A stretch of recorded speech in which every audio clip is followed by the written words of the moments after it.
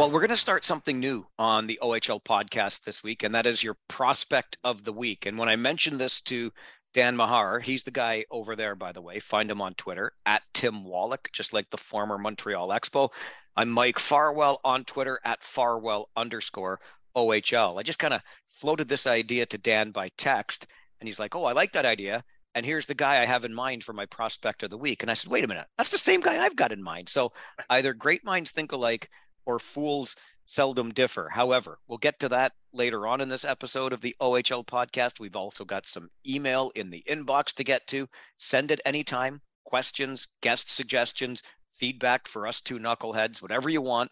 OHL podcast at Rogers.com. But I guess, Dan, if we're going to start this and we're thinking about prospects to finish it with, what about the kid that came into this league as an exceptional player who seems to be having no problem whatsoever getting acclimatized to life in the Ontario Hockey League as a 15-year-old, Michael Misa, 8 goals, 14 points in his first 10 games in this league? Well, it's certainly reestablishing the argument for the label of exceptional player that we talked about in the previous pod. Everything he's done so far has been exceptional, and it's probably a good thing for the league and for the optics that if they're going to grant this status, that they have this type of result. So, but I just can't say enough about a 15-year-old kid that's able to come into a league like this and do what he has done so far. Whether or not he keeps up this pace is irrelevant. The start has just proven we're dealing with a player here. Well, and the pace, I think, on this team makes it stand out a little bit as well. I mean, I don't know where necessarily, other than Misa, I guess the goals are coming from. Minchikov, you and I talked about, I think, just last week on the podcast about the season that he's having himself, but nobody expected Saginaw to be really even in the conversation. I know it's early. All of the things we're talking about now are early, but they're scoring in bunches. So maybe it's just an idea of, let the horses run wild. We got some thoroughbreds here.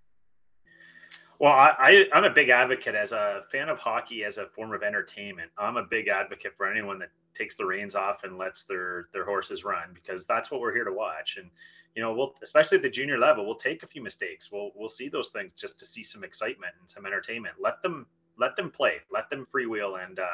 And while we're on the Saginaw topic, how about just a quick shout for Joey Willis? Like, there's a player out of nowhere putting up big numbers.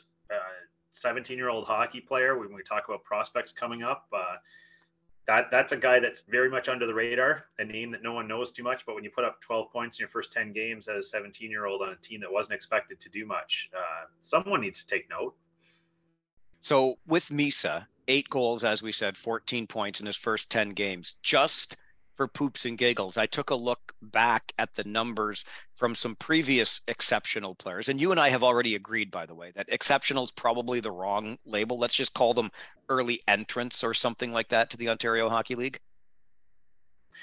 Yeah, I think that's fair. And you're dealing with, in a lot of cases, and we go back to some of the previous ones like Sean Day, where the physical maturation happened earlier. So you've got a player who maybe it's not exceptional, it's just an early entrant because regardless of the birth date was maybe a year or two ahead of his peer group in the development. So may not continue that path as we saw with some others. I mean, even Shane Wright kind of leveled off to some extent relative to where he was at 15. So you never know where these development curves are going to go, but I think that's a fair label, the early entrant. So in fairness, I left Day, Chychrun, Ekblad out of this equation, but just for fun. And again, this by no means, I don't think it really means anything. I think it's just fun to look at. So Misa, 8 goals, 14 points in his first 10 games in the Ontario Hockey League. How do you think that stacks up against Shane Wright's first 10 games in the Ontario Hockey League? Better or worse? Just strictly by the numbers. That's an excellent question. I'm going to say very, very similar. You know what? You're right on the mark with that. I thought Wright would have been worse, and he is just marginally.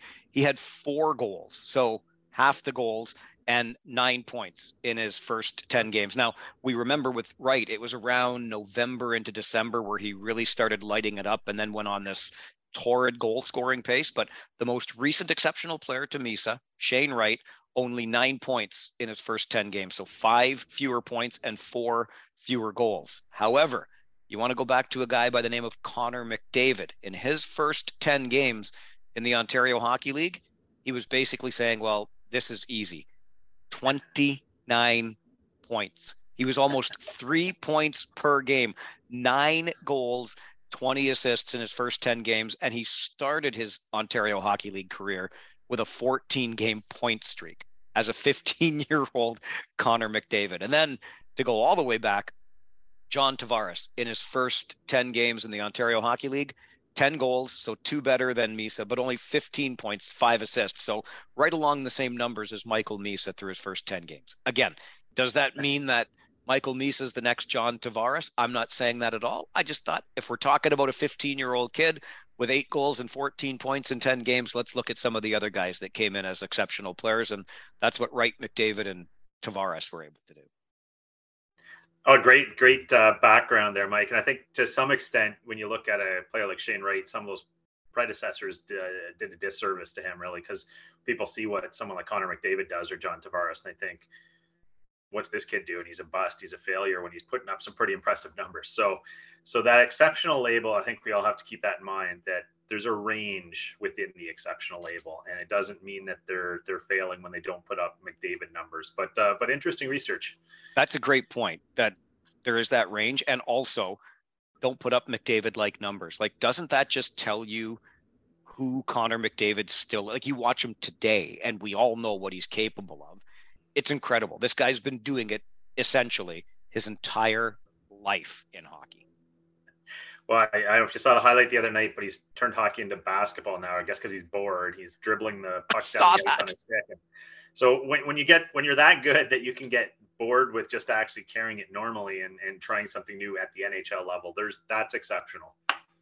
Okay, worth reminding you again, it is still early. We're about 10% through the Ontario Hockey League season, but after 4 weeks, Dan, did you expect, and it took them, mind you, a 15-round shootout on Friday to go to 8-0. Then they won again on Sunday to make it 9-0. But the Ottawa 67s and Dave Cameron remain unblemished on the Ontario Hockey League season. I don't care who you are. 9 straight at any time, but especially out of the gates. That's impressive as hell. Yeah, I mean, I think we each gave Ottawa a bit more love in our preseason pod than some prognosticators, but even we didn't have them, certainly not at 9-0. We kind of had them down mid-pack. But I think when you look at that roster, and we said this a couple times, there's an awful lot of ability there, and you could definitely see the blueprint for some success. So I think there were just too many question marks for fans there. They had some injury issues last year. I mean, Jack Beck, what more can you say? He was almost a forgotten man there. He's leading the team in scoring. So you have a lot of chips and pieces there that under a good head coach. And so I wouldn't say this is shocking, but certainly no one called 9-0. Yeah, it might be, again, considering it's early, but it might be a little bit ahead of schedule. I mean, if this pace keeps up and the Ottawa 67s are in the mix, top 4 end of the season, maybe James Boyd is shopping at the deadline instead of standing pat, but it might be a team just a little bit ahead of its, at least my anticipated development curve. Yeah, I think that's absolutely fair. And you saw Ottawa was a team who I'm not even sure they knew what they had when you look at the way they went about things in the offseason, left an overage spot empty. We're planning to run with some young players and see how things went. So they weren't committing to a go for it year. But a 9-0 start will sure change the mentality of the GM in a hurry, and we'll see what he does. Okay, I'm going to do a plug within the podcast here, but work with me because there's a method to my madness. Bill Bowler is the general manager of the Windsor Spitfires. And I'm just thinking about him in the context of what we just said about Connor McDavid, and has been putting up points and playing the game in this way basically his whole life. Bill Bowler was an exceptional hockey player as well, and was putting up huge points in what we used to call midget hockey. And then when he got to the Ontario Hockey League draft, a GM had asked him, well, do you think you're going to be able to replicate that in major junior? And he said, well, do you still play 3 20-minute periods? Is it going to be 60 minutes of hockey? Because if you're playing the game the way I've always played it, yes, I'm going to put up points. I bring that up because if you missed that little clip of Bill Bowler, you'll find it on our Instagram page at the OHL podcast, and you can catch up on previous episodes just looking up the episode with Bill Bowler. So that's the plug within the podcast. He's been on before. You can catch that little clip on the Instagram page at the OHL podcast. And I bring him up because he probably doesn't want me saying this out loud. I'm sure everybody in Windsor would just like to be, shh, pay no attention to what's going on behind the curtain here in the border city. But while they're not completely unblemished a la Ottawa at 9-0, there's still a 0 in the loss column in regulation for the Windsor Spitfires, and they're chugging right along with points in every game through 10% of the season. Yeah, and how about a little tip of the cap for Mark Savard? I mean, when last year he comes into a situation where a lot of skeptics said, "Oh yeah, and hand anyone that roster, they're going to do well with it." How good is he really? Well, he's showing it right now, and we know he had some National Hockey League interest in the offseason, opted to return, but a lot of kudos to what's happening in Windsor right now. But certainly the top of that list is Mark Savard for what he's doing with a roster that turned a lot of players over. I think that's a great point to make. And especially then when you're saying no to those pro offers, depending, you know, I'm not in the negotiations or I don't know what the conversations are about, but we know that at least some tires were being kicked, and you'd expect to come back to a team that's certainly in rebuild mode. And now you're looking at the squad, the way it's started out, and might still get Wyatt Johnston returned at some point. That's a scary thought. Watching Wyatt Johnson blow through Ontario and Montreal as well this week in the NHL trip. I'm not sure if I'm changing my opinion. I initially said 50-50 whether he'd be back. He looked pretty good to me in the NHL. He was pretty effective in his minutes, despite no points in the games I saw. But if he ever showed up in Windsor again, do we have to call them a contender, or one would have to think so? Well, and we know the way the Spitfires go, it's usually like an all or nothing sort of thing. They had back-to-back championships, then they had a Western Conference Finals appearance before being bounced after like in 3 straight years they were that good. Then they disappear for a while, and they don't win a playoff round until last year when they go all the way to the OHL final again. I know they won that Memorial Cup in there, but that was when they were the host and they got bounced in the first round. But Windsor seems to have this way of not just sticking around for a little while. They're like that unwanted relative that just won't go home again. They've tasted the success and they're not shy about duplicating it season over season.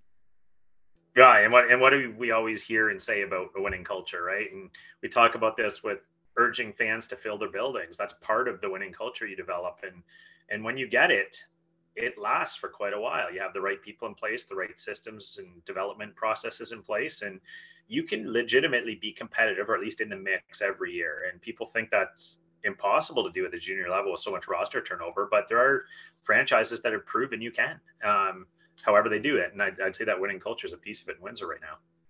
So stop me if you've heard me say this before, even already on this episode, but it's early. And I keep emphasizing that because anybody who jerks their knee too quickly at this time of the season can look like a fool much later on in the season. So again, I'll take you back a week ago. We were talking about the Flint Firebirds, having just had a viewing of them in Kitchener, the market where we call home. And we thought, you know what, this team still, kind of the preseason darlings in the West, will be fine. It's just going to find itself and whatnot.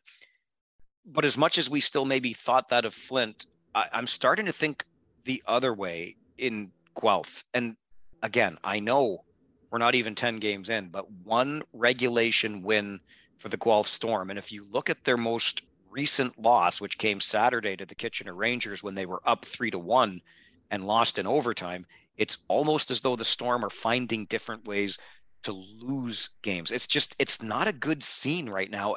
Early or not, this is a struggling hockey club in the moment.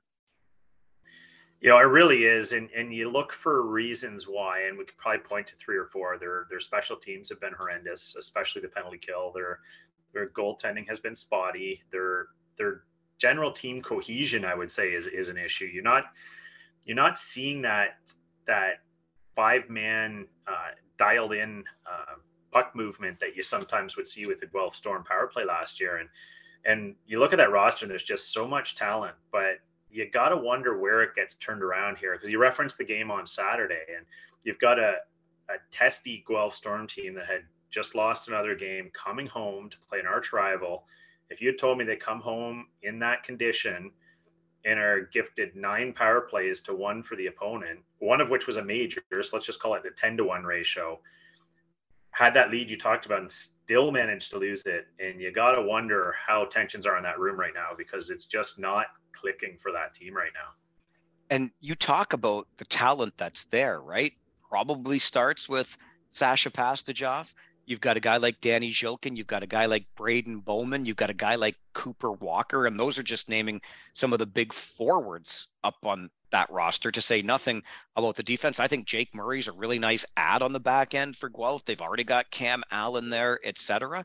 But it's just really hard. And I'm always so loath to start pointing a finger at one particular position, but we know how important that position is. And you do have to wonder if the Guelph Storm aren't just having a little too much trouble right now getting timely saves when they need them. Yeah, and it's analogous to the opponent they played on Saturday as well, right? Where the Kitchener Rangers, it wasn't that Jackson Parsons was the issue early in the season, but they went out and got a veteran like Marco Costantini, and suddenly you're getting that one or two saves early in the game that change your confidence. And what happens? The team gets confidence. The team starts playing better, and of course now Jackson Parsons comes back with a win. So you got to wonder if Guelph's going to go out and start looking for that save here and there. And again, it's not to keep any of the blame on the current goaltending, but when your team is fragile, low on confidence, and not finishing, that one or two pucks that sneak through that might not have are all the difference. And we're seeing some of that talent they have on forward, the Braden Bowmans and Carabellas and the names that you mentioned, just lacks gripping the sticks a little tightly, as the saying goes. And you're seeing some of those chances. They're still getting some of those chances, but the pucks are going high and wide. They're going right into the center of the goaltender, things that you weren't seeing last year. And you know the dam is going to break. And they always say that cliche that getting the chances is the important thing. If that's the case, Guelph will be fine. But that confidence is fragile right now, and they need something to boost it. And that might be a move in net. Who knows? More than one person said to me this past weekend while in Guelph that they wished the Storm had done something like the Rangers had done. You just mentioned that Costantini deal. It's not like Jackson Parsons was the problem for the Rangers through their first 5 games, all losses, but just that stability in goal means a lot. And look what's happened. I guess it would be unfair of us to talk about the reversal of fortunes for the Kitchener Rangers without mentioning Philip Machar. My goodness. Well, as you know, I'm a little biased here being a Habs fan, and he's a first round pick of the Habs this year. But what a skill player that is, and probably if you talk about just what the doctor ordered, almost as much as Costantini and net was speed and skill up front. They're just lacking a little bit of that dynamism. And if you watch Philip Machar's 2 games, the biggest change I noticed in the Kitchener Rangers with him was the opposing Ds were backing off a little bit in the neutral zone. With Kitchener's lack of speed and attack, pace on attack, often that neutral zone was getting clogged up. They weren't afraid to press the Rangers. The Rangers were having an awful lot of trouble establishing the neutral zone and getting control. Suddenly, you hand that puck off to Machar at your own blue line. He gets ahead of steam. That retreat happens a little quicker. The zone's gained a little easier, and suddenly you're in business. So one or two players, one or two different dynamics added to your team can sure make a difference. And I think all the GMs are paying attention. So you would expect to see some moves, I think, in the next month, Mike. Something else that's been mentioned to me, I'll just throw it out here, and it's bold, but is Philip Machar the most dynamic player to be in the Kitchener Rangers lineup? Dynamic insofar as when he has the puck on his stick, you expect something to happen, and then it does. Granted, 2 games worth of viewing so far, but is he the most dynamic the Rangers have seen since a guy named Landeskog?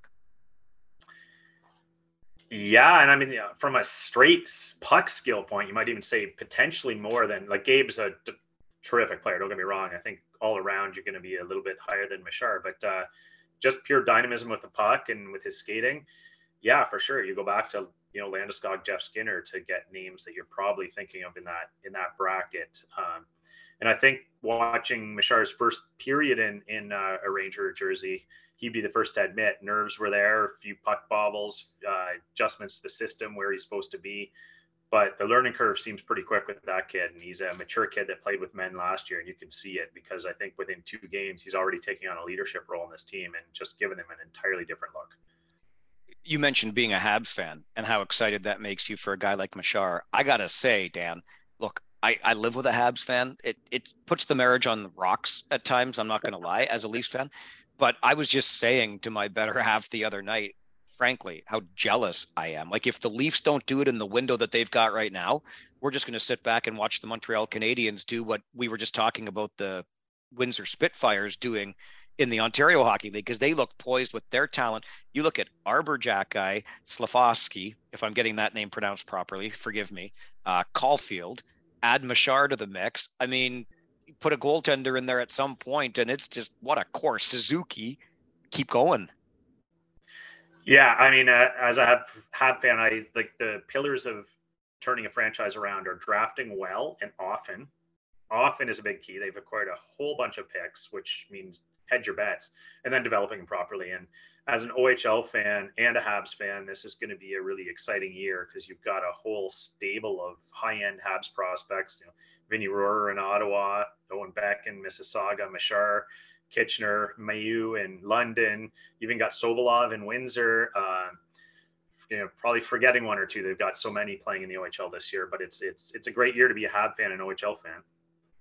Just to bring it back to the Guelph Kitchener game for a moment. And again, I'm going to make it all about me and also cross promote within this podcast. The OHL podcast YouTube channel is a place that you'll find all kinds of content. And one of the things that I've been doing this season is every rink that I go to, try to give you a little behind the scenes kind of backstage pass to what it looks like from the media's point of view, and just take you in behind areas you might not usually get to. I've got a soft spot for the city of Guelph because that's where I got to do my first OHL broadcast more than 20 years ago now. And it's a really nice arena there in Guelph. Used to be the Guelph Sports and Entertainment Center. Now, of course, the Sleeman Center. But it's perfect, I think, for junior hockey. It makes me think, so there's always that fondness. But the rivalry, Dan, I don't know how you feel about Guelph Kitchener as a rivalry these days. I don't think it's what it used to be. But let me tell you, and I can't remember the exact year, but what used to happen up in the media area before teams started having their own guys that would travel or cut tape or cut video for them, there would be a stationary camera up in the media booth that would record the game, and then the team would take it so they could go back to their rink and do whatever work with their video crew there. So just because it's such a long walk from the media box in Guelph down to the dressing room, at the end of the game, the guy that would shoot that video in the arena in Guelph would hand me the DVD to take down to the team at the end of the game because I was going down there anyway. Well, one night, and I wish I could remember the personnel, but the Rangers scored a late goal to basically seal a win. I think it might have even been an empty netter. And then Steve Spott sent out 3 forwards that were, let's just say, not shrinking violets. They were big guys. And I guess I didn't even notice. By that point, I guess I was making my notes, whatever, this game is over. This video guy was so incensed, he basically chased me down the stairs from the press box towards the dressing room, and he isn't even going to give me the DVD yet because he's so angry at the personnel that Steve Spott had put on the ice. I'm like, dude, I'm just here to say he shoots, he scores. But that was the passion of the rivalry, say, a decade or so ago between Guelph and Kitchener. I was thinking about that this past weekend, and I wanted to share the story on the pod.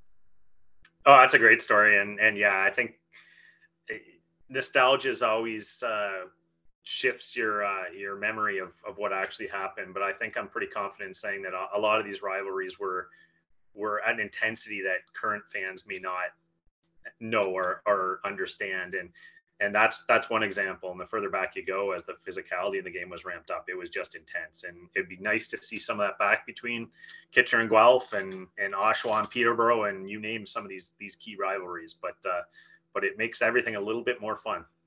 Certainly does that. So there's the other, again, promo shamelessly within the pod. Check out the OHL podcast on YouTube for more great content if you're not watching this on YouTube right now.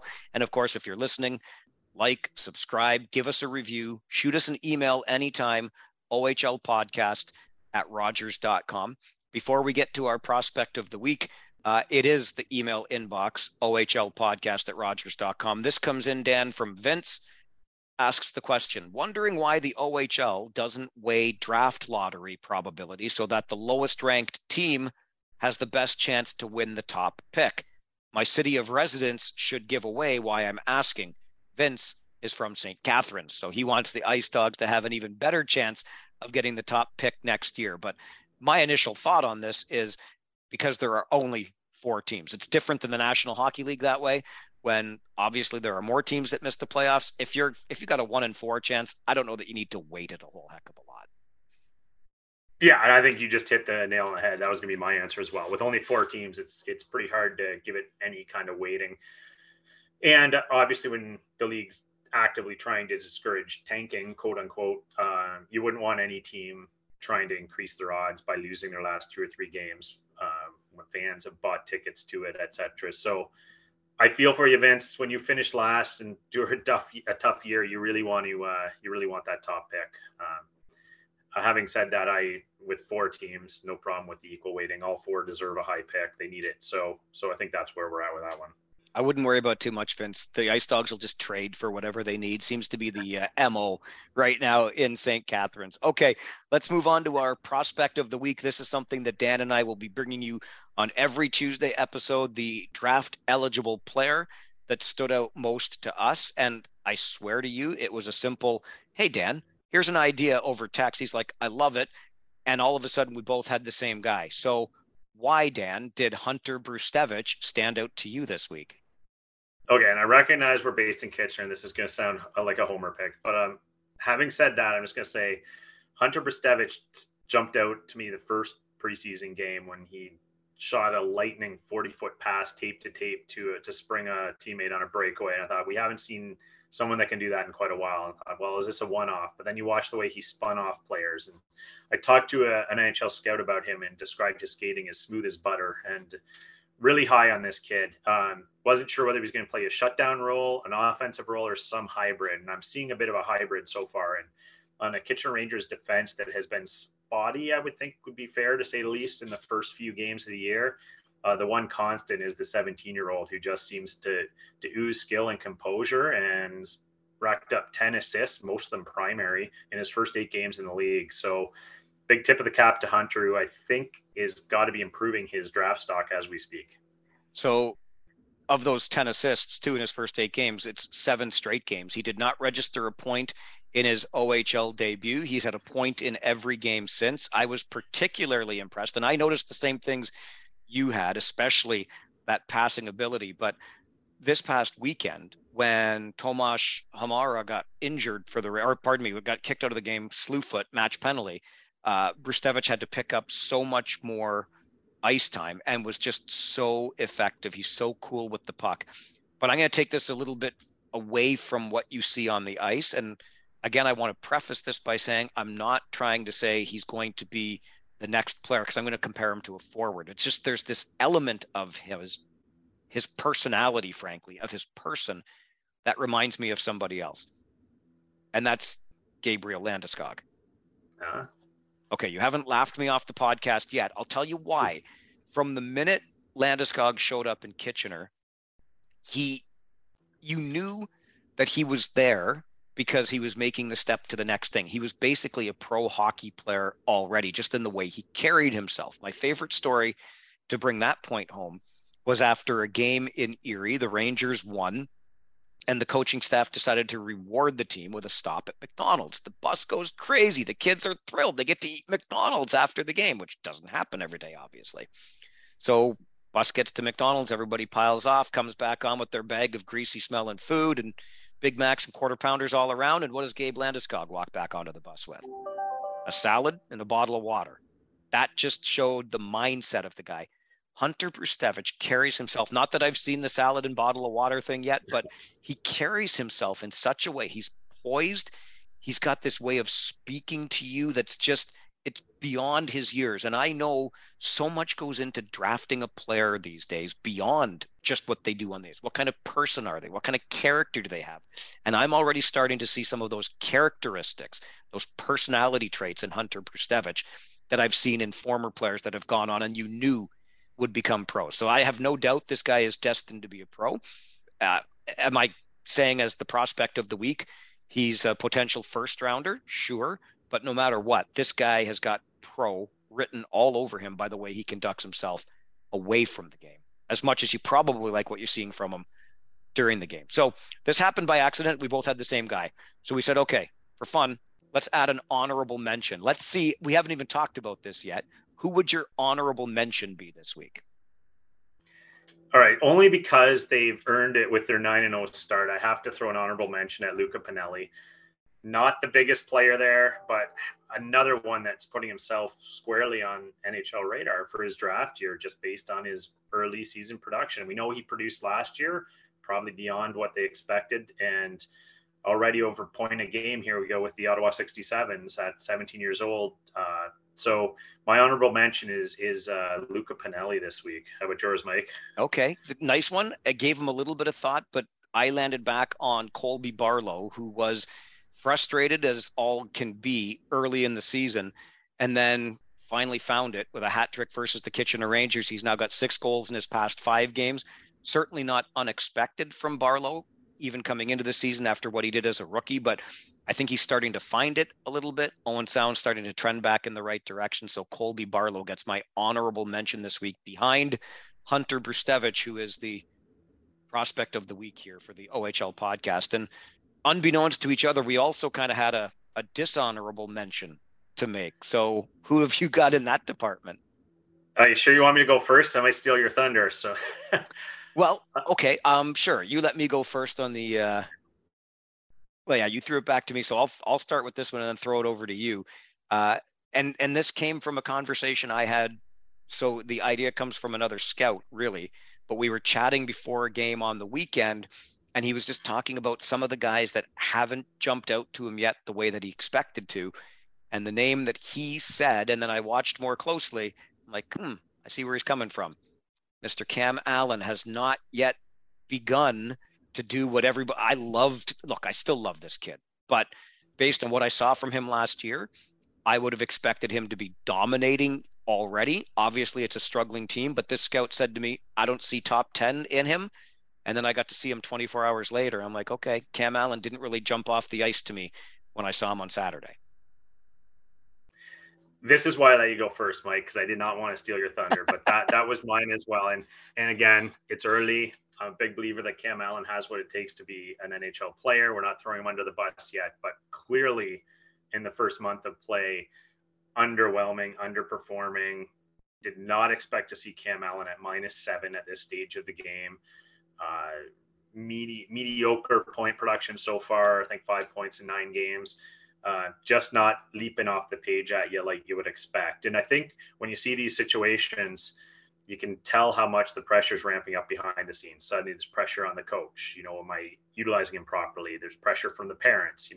My son's slipping on the rankings. So you get all these dynamics happening in the background that casual fans don't often think about.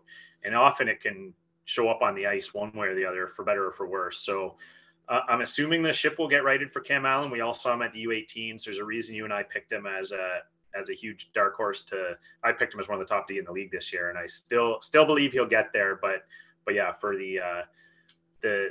this week, at this stage of the game, Mike, we share the same dishonorable mention. It's so funny the way this. So we both had the same prospect of the week pick in Brustevich. We both had the same guy that isn't doing what we both expected him to do. I had him ranked as, and I still believe him to be one of the best defensemen in the league. He's just not showing it right now yet. And you get an honorable mention for Luca Pinelli. I give the honorable mention to Colby Barlow. We will bring you more of this as the season goes on. One thing I'm looking forward to, Dan, is just when we arrive at the point where we can stop saying it's early. I know, but it is. We're 4 weeks in.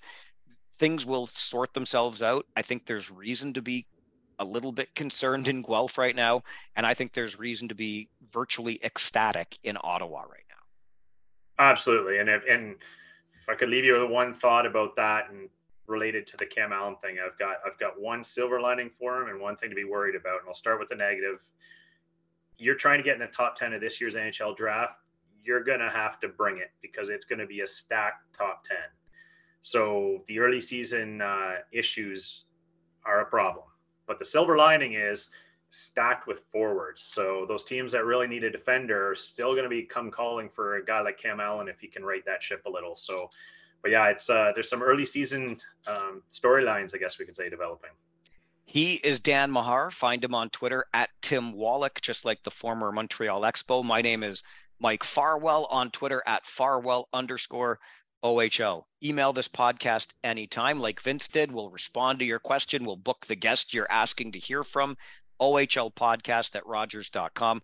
And please give the podcast a like, give it a review, tell a friend about it, subscribe, please. Also on Instagram at the OHL Podcast. Find the YouTube channel if you haven't already, the OHL Podcast. Coming up on Friday, our guest, I bet you know the name, Dan. He scored the biggest goal in Owen Sound Attack franchise history. There's no argument about it. Don't tell the name if you know it. You know it though, don't you? I remember it. There you go. I think everybody remembers that name. The question is, does he remember the goal? Okay, yes, he does. And he's going to join us on the OHL Podcast on Friday. That's when your next episode will be out.